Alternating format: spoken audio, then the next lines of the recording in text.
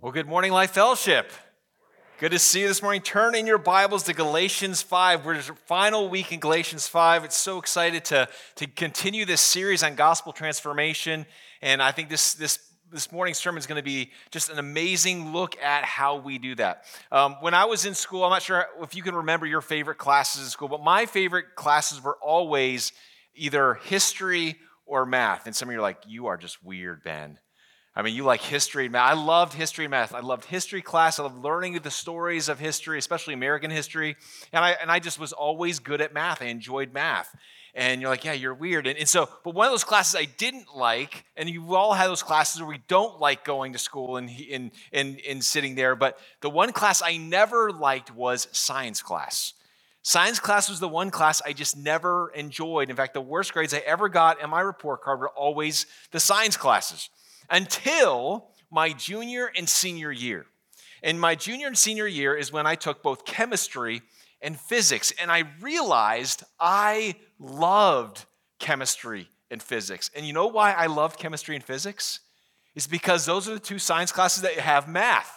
It's because they had these equations. And I remember what I loved about the classes I took in high school is we had a really good teacher, and we would study the lessons all week long. We'd study the theory of in chemistry, the chemical compounds, all those kinds of things. But every Friday was our lab.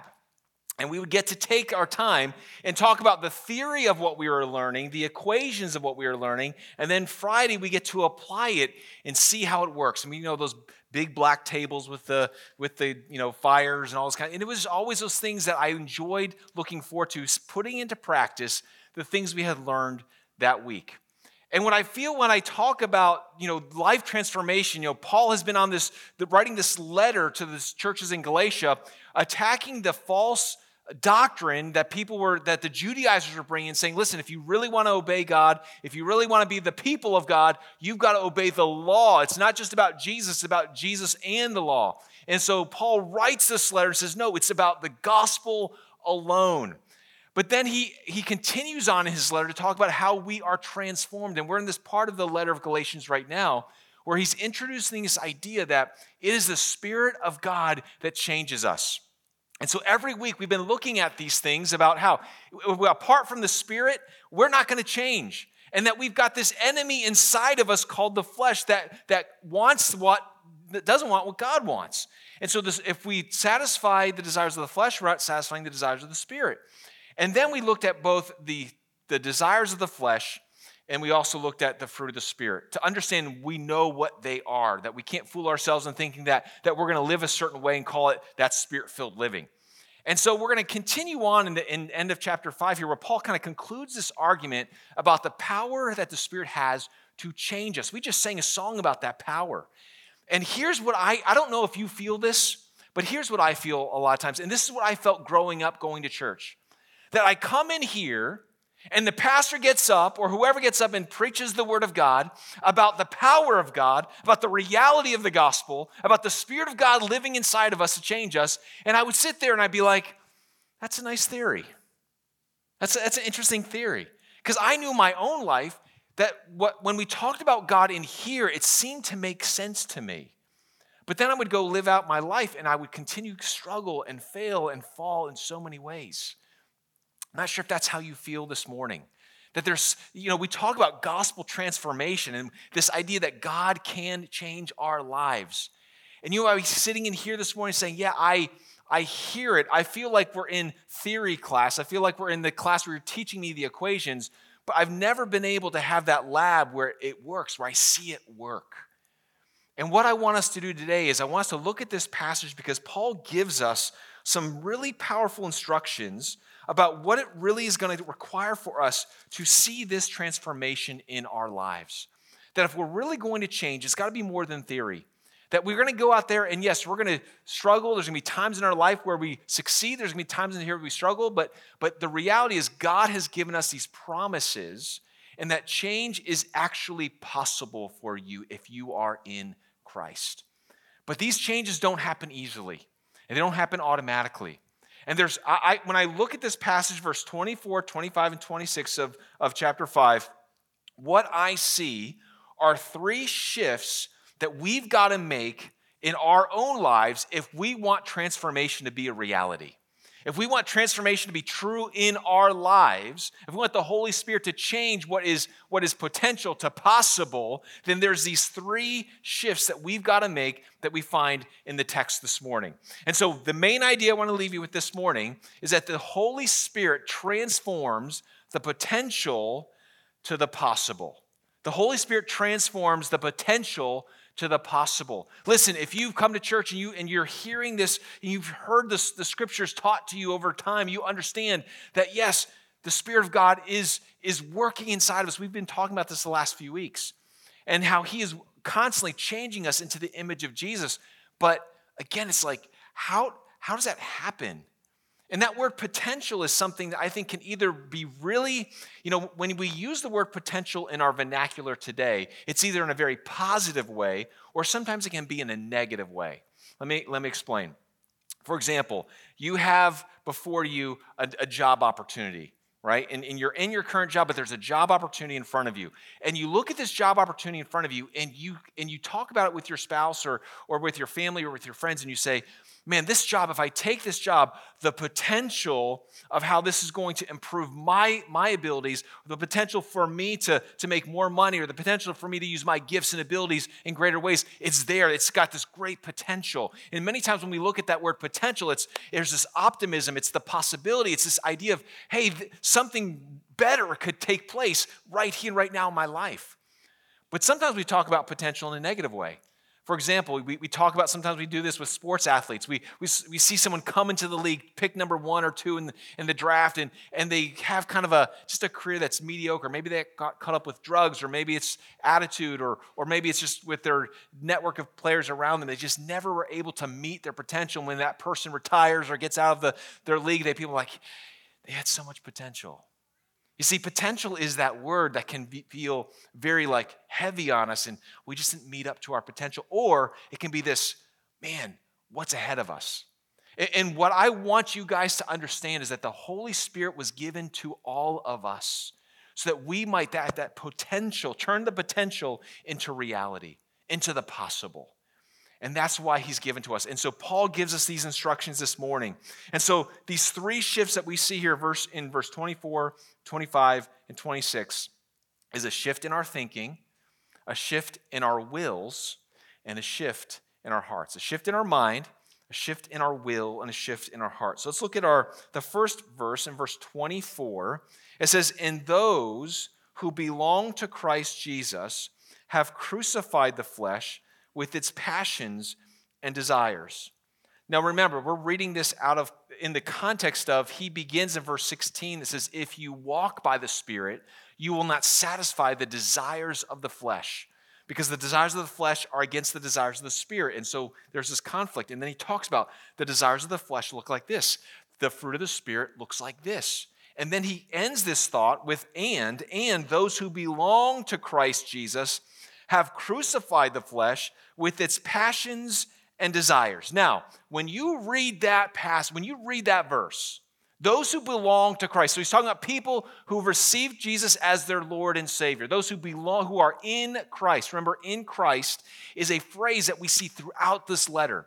Those who are in Christ have crucified. That's a pretty heady term. Think about how they used that term in 2,000 years ago. That was a vivid image. That those who are in Christ have crucified its flesh with its desires and passions. Now, first time I read that, and you might be hearing that, what are you thinking? Well, my flesh ain't crucified. What I'm living, what I'm feeling, I don't understand what Paul is saying here, because when he's just talking about the desires of the flesh and the desires of the Spirit, and they're against each other. And so how is it that if this is true, those who belong to Jesus have crucified the flesh with its desires and passions, Ben, why do I still struggle with the flesh? How is this still possible? Well, why is it that I walk out of this room every single week with this anticipation, with this understanding of my potential to live righteously, and then I keep falling and I keep failing and I keep struggling? Why is that? That's a good question.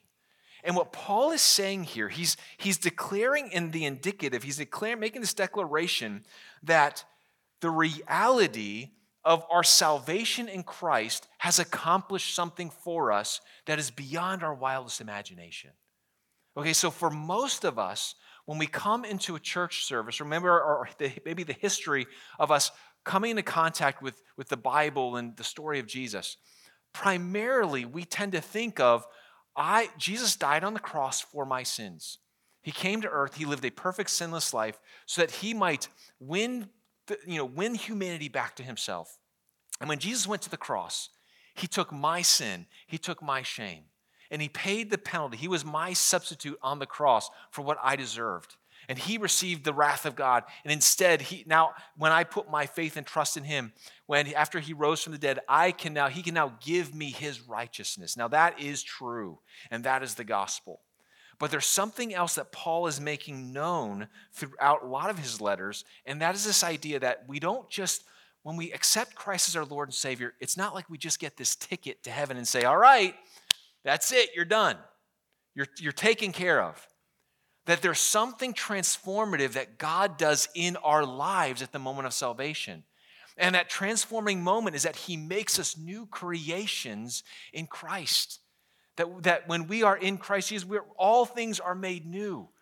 So we are this new creation. And Paul talks about this earlier in Galatians chapter 2. Look, just go back with me to Galatians chapter 2, verses 19 through 20. It says this, "For through the law I died to the law so that I might live to God.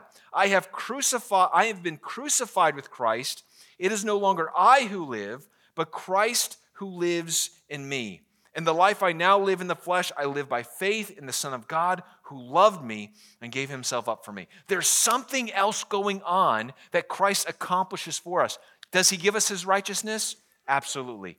Does he give us the promise of the inheritance of eternal life with him in heaven? Yes, absolutely. But God does something else at the moment of salvation in us. He transforms our lives. So now all of a sudden, we're not the same person. What Paul is saying here is that if we are in Christ, that flesh that we once had, it no longer has the power to dictate to you what to do. And what that means is this, that you can now in Christ say no to sin every single time it shows up. Every single time you're tempted, every single time there's a desire that pops up and you're saying, no, that's against the desires of God. You have the capability and the power to say, no, I'm not doing that. If you are not in Christ Jesus, you are still bound to the flesh. You're still bound to sin. That yes, you might make choices every once and again towards the good, towards God, but you're still a slave to sin. There's so many times throughout the Bible that Paul mentions this, gives this idea of putting to death our flesh in this death leading to us choosing to live this new life. I want to show these passages of Scripture too. The first one's in Romans chapter 6, and these passages will be on the screen. But Romans chapter 6, verses 6 through 11 is really a great chunk of Scripture that talks about this. I'm going to read this for us this morning. But it says in Romans chapter 6, "We know that our old self was crucified with him in order that the body of sin might be brought to nothing, so that we would no longer be enslaved to sin. For the one who has died has been set free from sin. Now, if we have died with Christ, we believe that we will also live with him. We know that Christ, being raised from the dead, will never die again. Death no longer has dominion over him. For the death he died to sin once for all. But the life he lives to God. So you also must consider yourselves dead to sin and alive to God in Christ Jesus." So there is this mindset shift that Paul is talking about. You've got to see your life differently.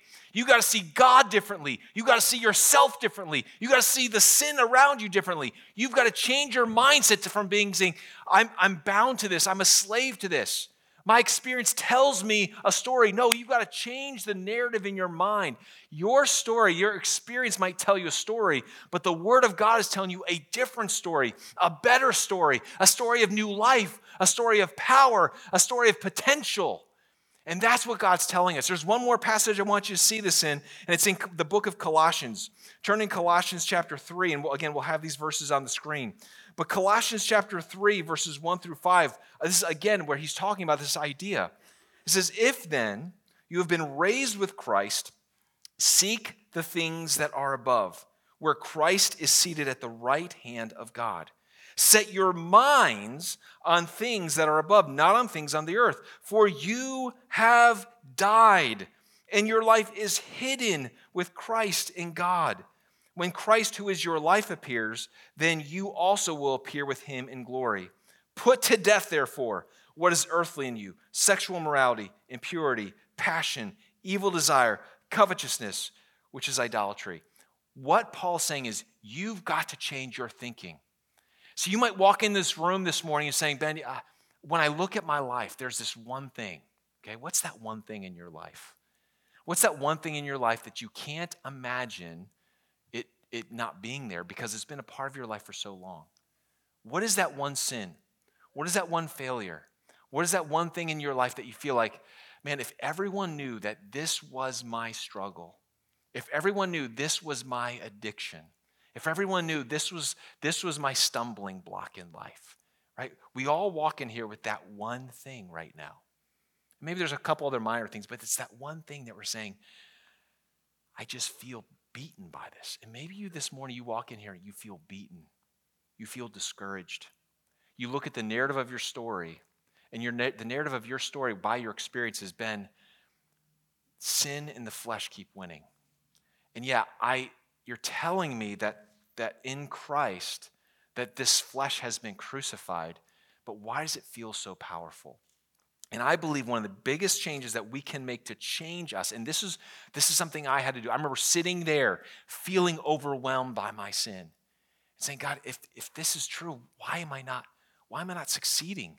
Why do I keep stumbling? Why do I keep failing? And what we've got to remember is there's a shift in our minds that we've got to take place that says this: well, if Christ is indwelling in me, and I have the Spirit of God indwelling in me, what that means is I now have this power to say no every single time.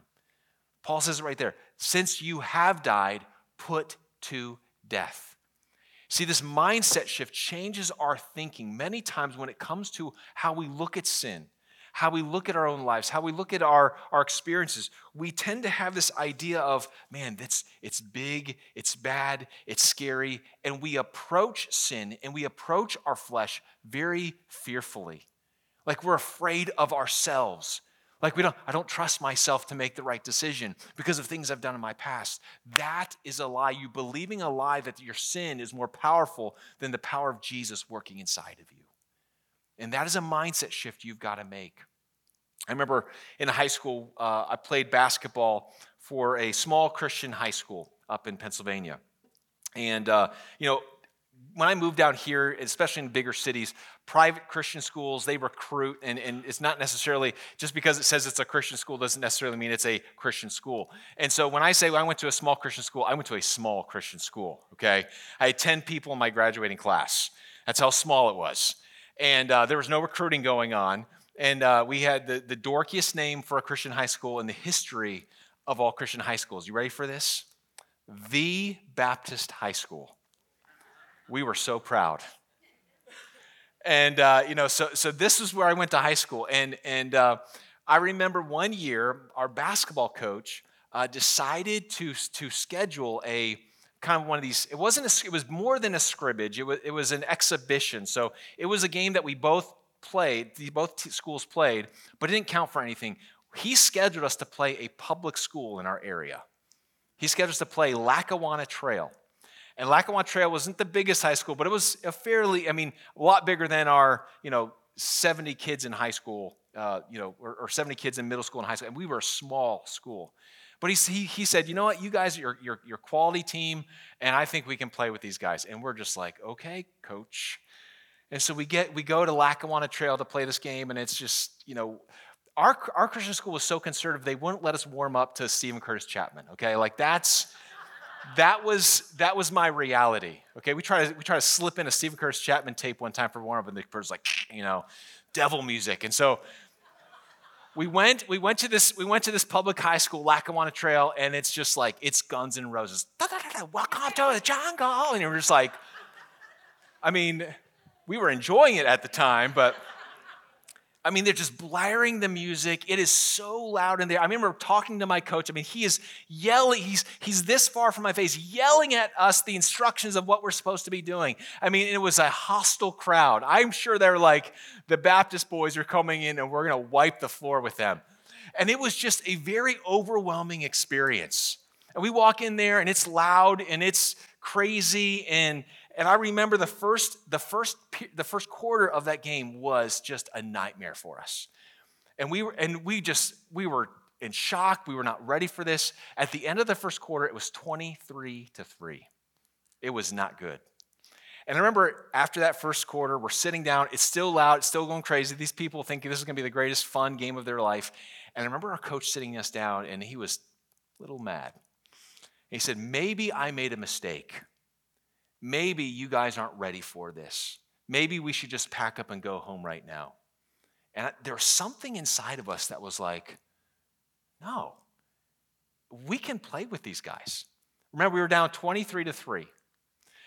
For the rest of the game, at the end of that game, the final score was 67-47. I remember the rest of that game.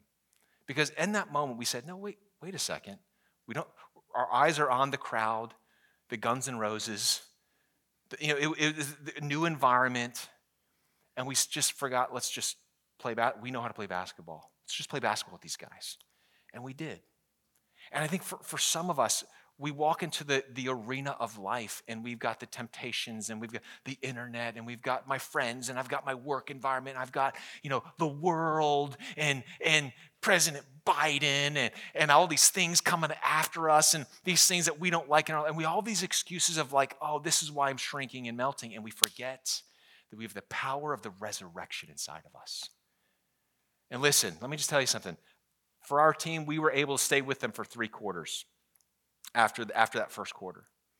But I will tell you this, you have a greater power inside of you. You have the power that rose Jesus from the dead working inside of you if you are a follower of Jesus. Stop living scared. Stop looking at the problems and the sin in your own life, the addictions. I don't care if you've had addictions for decades. The potential of the power that's living inside of you, it cannot overcome the power of Jesus Christ. And that's what we need to live in. We need to shift our thinking to start taking sin seriously. Stop playing scared. Stop living in fear. Start taking sin seriously and say, you know what? I'm done having this issue in my life. I'm not just going to, again, many times the mind shift is we just say, hey, this is just who I am. This is just going to be my issue in life that I'm going to struggle with. No. That's not the mindset that God wants you to have. Shift your thinking and say, I'm done having this one thing in my life, and I believe God can help me overcome it. There's a second thing we see here, the second shift we need to make. It's in verse 25. It says, if we live by the Spirit, let us also keep in step with the Spirit. If we live by the Spirit, let us keep in step with the Spirit. The second shift we need to make is a shift in our will. The shift in our will happens when we understand that there's, what Paul's saying here is that there's something that has to be done inside of us to really unlock this potential to make it possible.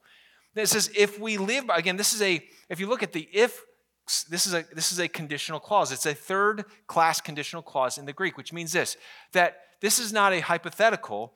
This is saying this has the potential, this is the possibility. If conditions are met, then this thing will happen, okay? So it's a very optimistic view. It's that kind of clause. If we live by the Spirit, let us also keep in step with the Spirit. But what's the right condition? The right condition is this. We've got to keep in step with the Spirit. Now, look back with me in Galatians chapter 5, verse 16. It says, but I say, walk by the Spirit. So what is the difference between the word walk in verse 16 and keeping in step with the Spirit here in verse 25? What's the difference? It's two different Greek words. The first word, walk, peripateo in the Greek, is this idea I'm walking along. It's like this journey through life. It's this relationship with the Spirit that I have, that we're partnering together in life. But this word, if we live by the Spirit, let us also keep in step with the Spirit. It's a different Greek word. It's a word that it refers back to people that march in order, that people are keeping in step with the marching orders ahead of them. So it literally means I'm going to take the same steps that you're taking. There's this idea, and this word it's a military term many times. If you think about how they would fight battles in the open field in those days, you had to, there was a synchronicity to their marching and to their keeping in step to their battle plans. When they walked out on that field, you need to make sure that you are marching exactly where you were going. When we see people march today, it's basically for show. You see those military parades, people marching. It's just kind of impressive to see every people like walking in step. But in these days, if you didn't keep in step with your marching orders on the battlefield, if one person didn't march the way they were supposed to, the entire battle plan was open to the weak link of being defeated. They needed to make sure they were kept in step with the person next to them to make sure that their battle plan of moving forward in the field of battle was there was no weak links. And Paul's using this as saying, we've got to make sure that when we're walking, we're not just walking with the Spirit, we're keeping in step with the Spirit. We're marching according to His orders. The word that comes to mind, how do we shift our will? The one word that encompasses what verse 25 is all about is the word submission. Submission. The shift in our will needs to be this. I'm not going to do what I want to do and then ask God to bless it. You know, submission is like a 4-letter word in our culture today, isn't it? Like, hey, you've got to submit. Oh, no, I don't. I'm an American. You know, no one tells me what to submit to. And there's this idea that submission is this bad thing in our lives. Listen, submission is one of the ways that we learn how to follow Christ. There's no relationship with God if there's no submission. That Jesus is Lord. And what Jesus wants is more important than what you want. And the Spirit's, remember we talked about this last week, that God's vision for your life is better than what you have a vision for your life. And so there's this idea that man, I've got to submit to the Spirit, that there's these steps that the Spirit wants me to take every single day in my life. And I'm going to keep in step with the Spirit. When He steps here, I'm going to follow that step. And so there's this idea of submitting to Him, and whatever the Spirit wants, whatever God wants for your life, you're saying yes to. You're just going to keep saying yes to God. So if God says, hey, this is what I want you to do, yes. No, but God, you don't understand. It's yes. Submission means you keep saying yes to the Spirit. Now here's what the question I have when I read this passage, and maybe you feel this too. It says, let us keep in step with the Spirit. Okay, here's the question that pops in my mind. What does that look like? What does it look like? What does it look like to really keep in step with the Spirit? Now, what I have found in my own experience, when I talk with Christians and when I read other Christians and other pastors, I think there's 2 major tribes within Christianity that how they interpret this verse. The one tribe is they answer this in a very general way. So what they would say is, well, the Bible gives us everything that we should be doing, and so what the Spirit of God helps us to do is obey God's word. And I would say amen to that. And then I think there's another tribe that looks at the Spirit of God more specifically and says, there's these moments throughout the day and that, the Spirit of God works in my heart to, tell that person something and turn left here and go down this road and go to this house. And we're looking for this experiential thing, supernatural, that feels like kind of like, whoa, like Spirit kind of thing. And what I would say is to both tribes, I would say, do we need to be word-centered? Absolutely. Are there moments where the Spirit of God just invades our life and tells us to do something that's, not necessarily written down in God's word? It doesn't contradict God's word, but it applies to God's word? Yeah, absolutely. It's a both and. I think we got to be very careful that we only live over here or we only live over there. That God wants us to do both. And I will just say this. The more you submit to what is general, what is already revealed and what is given, the more that you'll be able to hear the more specific things that the Spirit is telling you to do. And sometimes we want the grand, magnificent things to happen. Like when we live over here, it's like, man, it's just like these God moments. And I've had some of these God moments in my life. I want to share one of them with you just because I feel like it illustrates something that I think maybe times we think of it when we're having these moments. But when I was at my old church about 10 years ago, I was sitting in the front row getting ready to preach. The last song was sung, and the Spirit of God told me to preach a different sermon. He said, I want you to preach on Isaiah 40. And I said, I haven't studied Isaiah 40. He's like, I want you to preach on Isaiah 40. And I had that moment in my life, I'm like, this has never happened to me. And I remember getting up, turning in my Bible to Isaiah 40, and preaching a sermon that it's hard for me to describe what took place that morning. And afterwards, I had people come up to me and say, I've never heard you preach like that before. And I was like, I can't take any credit. It was totally God. I mean, it was a God moment in my life that I just thank God for. Now, he's never asked me to do that since. It's never happened since that moment. And I share that story with you because I think a lot of times when we see keeping in step with the Spirit, we want the magnificent. That's a magnificent story. I thank God for that story. But you know what I still have to do every single week? I still got to study. I'm not going to show up every Sunday morning and be like, well, God, you got to give me that word.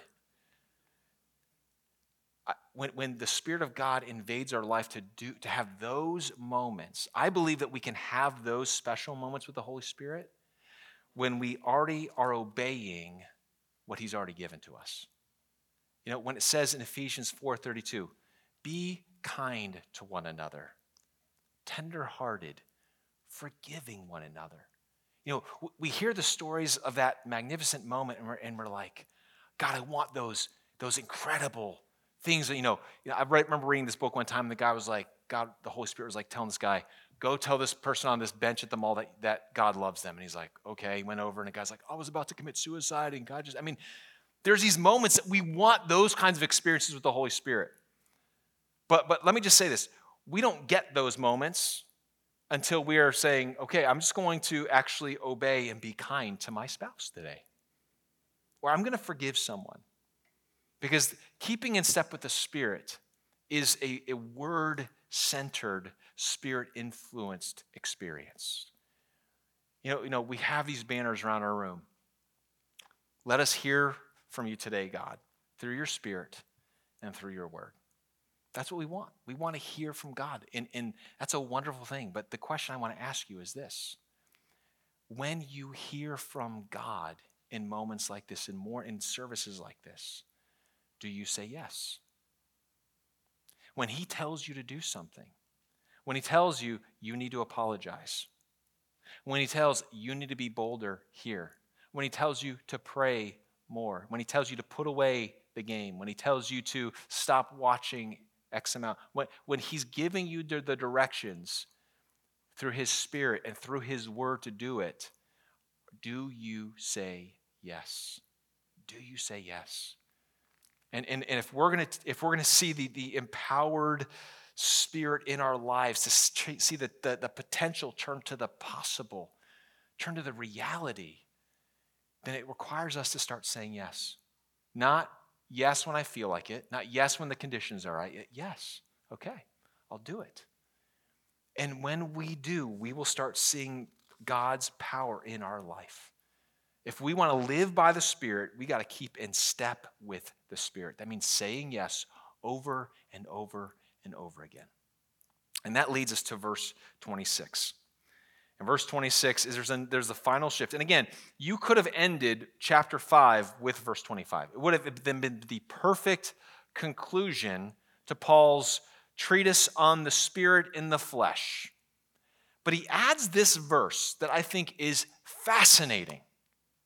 And the last shift we've got to take is a shift in our hearts. And if you read this, it feels like it doesn't fit. Look what it says. Let us not become conceited, provoking one another, envying one another.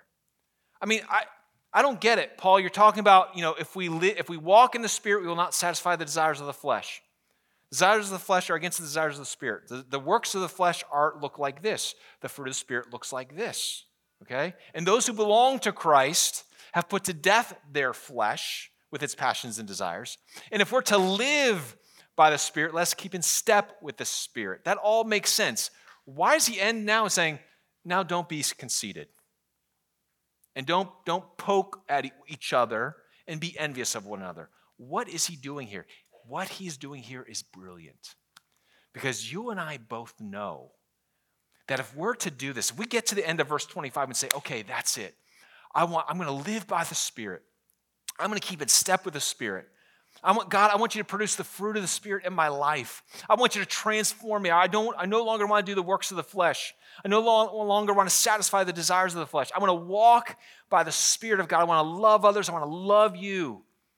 And you actually go out there and you leave here today and you actually go out there and you start living it. You start seeing the power in your life. You start seeing transformation happen. And you're seeing the fruit of the Spirit starting to pop up in your body and you're like, woo, this is awesome. Here's what you need to remember. The moment that the Spirit of God starts bearing fruit in your life, the moment that the Spirit of God starts changing your life, you know what your flesh does? Look at how well you're doing. I mean, this is pretty impressive. Does your spouse notice how great you are right now? You see, Paul is brilliant because he knows that the moment we start living by the Spirit and the moment we start actually obeying the Spirit and saying yes to the Spirit, we start growing and seeing change, is the moment that our flesh says, I want to take credit for that. The change, the transformation, the growth, the testimony. What will people think?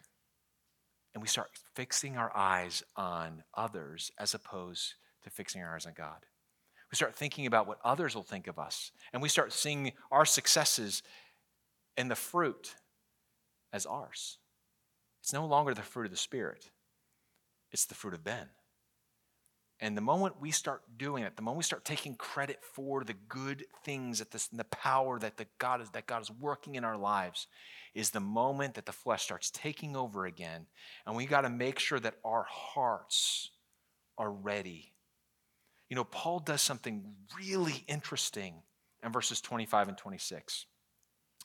Previously in the passage, he's speaking a lot of you, second person plural, challenging them, making statements.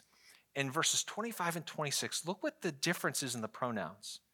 If we live by the Spirit, let us also. Verse 26, let us not become conceited.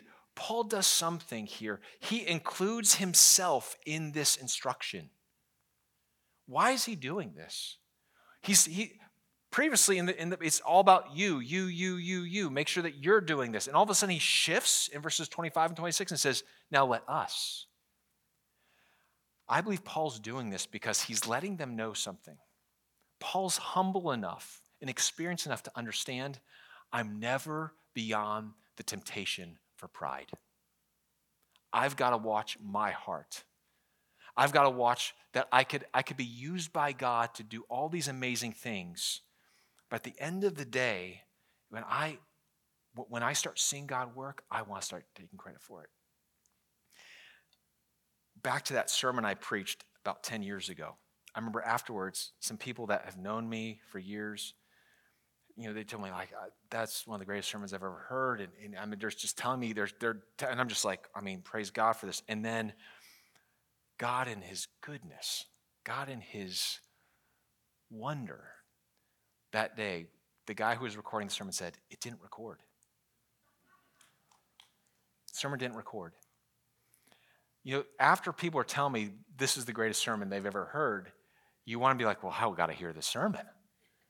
And the flesh starts creeping in to say, man, what was it? And I'm so thankful to God that he allowed that moment to happen, but he allowed me to fade in the distance. And that's what God wants us to remember. That's what Paul wants us to remember. That when we start following the Spirit, may we never, ever, ever start taking credit for ourselves. He says some other things, don't let us not become conceited, provoking one another, envying one another. And the other flip side of that is when we are walking in the Spirit, we can become conceited, but there's another thing we can do, is we can look at other people who are walking in the Spirit, who might seem more spiritual than us, who are further along in their spiritual walk, and be like, oh, I just can't stand them. That word provoking literally means to poke at them, to call them out. That when we see someone actually living the way that they should be living, in order for us to feel better about ourselves, we try to tear down people. And this is what I've seen this happen in so often within churches. Many times churches are like unions, okay? And what I mean by that is this. Most churches have a culture that says, hey, we're all going to just agree here, unspoken, that there's going to be a certain level of spiritual maturity that we're all going to agree to, that like, let's love God this much. And if you step out of line and start loving God more than the rest of us and making the rest of us look bad before God, we're tearing you down. You know, I remember talking to someone who worked within unions, and it's like they did something, you know, they swept a floor one time that they were not supposed to sweep because the floor needed to be sweeping. Like, hey, don't do more than your job. That's what I mean. That there's an understanding of like, let's just all kind of exist in this level of spirituality. It's a very dangerous thing that we've got to ask ourselves, do I have a heart that when I see someone actually walking in the Spirit, producing fruit of the Spirit, what does that produce inside of me? Does my pride all of a sudden want to attack them? Or am I giving glory to God for what He's doing in their life? See, pride is the slimiest, stinkiest work of the flesh that comes out. And it comes out in the most, sneaky ways. That when the Spirit of God begins working in our lives, when the Spirit of God begins working in this church, when the Spirit of God begins working in you and in your family and in your children, how do you respond? Do you attack? Do you take credit? These are all things we've got to be aware of. And as we see every success and every victory and every chance of overcoming in our lives, we can look back and say, that was God, that was God, that was God. Praise Him. Praise God for the changes I've made. Because the moment we start taking credit for these things is the moment the Spirit of God says, okay, if that's the way you want it, we'll just let you go down that road for a little bit. So you can see once again how much you need me. That's what the Spirit of God does. So these three shifts, a shift in our mind, a shift in our will, and a shift in our hearts, which leads us to these three questions. I want to end with this. Number one, what needs to shift in your thinking? What needs to shift in your thinking? What is it that's going on when you look at your sin, when you think about that one thing, that one sin, that one problem in your life that you say, this has been here for years? What do you think? What do you feel? Do you feel defeated? Do you feel fearful? Or do you believe that God has given you the opportunity, because you have crucified the flesh, you now have power over the flesh? What's the shift in your thinking that you've got to make this morning towards sin, towards flesh, towards the gospel? Number two, second question is this. What do you need to say yes to today? What do you need to say yes to today? If we're going to keep in step with the Spirit, if there's some marching orders that the Spirit of God is telling you, and it might be different for you than it is for me, but there's something that the Spirit of God, I have to believe this. If you're in here this morning, that God has something before you that He wants you to say yes to. What is it? And it's only the Spirit of God that can tell you. And it's your choice of whether or not you're going to say yes. And I mean yes immediately, or maybe later, maybe when I feel, no, it's yes. Yes, God, I'll obey. I'll keep in step with you today. What is that one thing for you? And number three, where do you see pride and conceit creeping in? Where do you see pride and conceit creeping in? Even you might be sitting here in the last few weeks as we've been studying gospel transformation in the book of Galatians, you might be sitting there and for a lot of the feelings you might have are rejoicing. They might be gratitude of, man, I'm not the person I was a year ago. I'm not the person I was 5 years ago. God's done a work in my life. Praise God for that. Let's remember to keep giving Him the glory.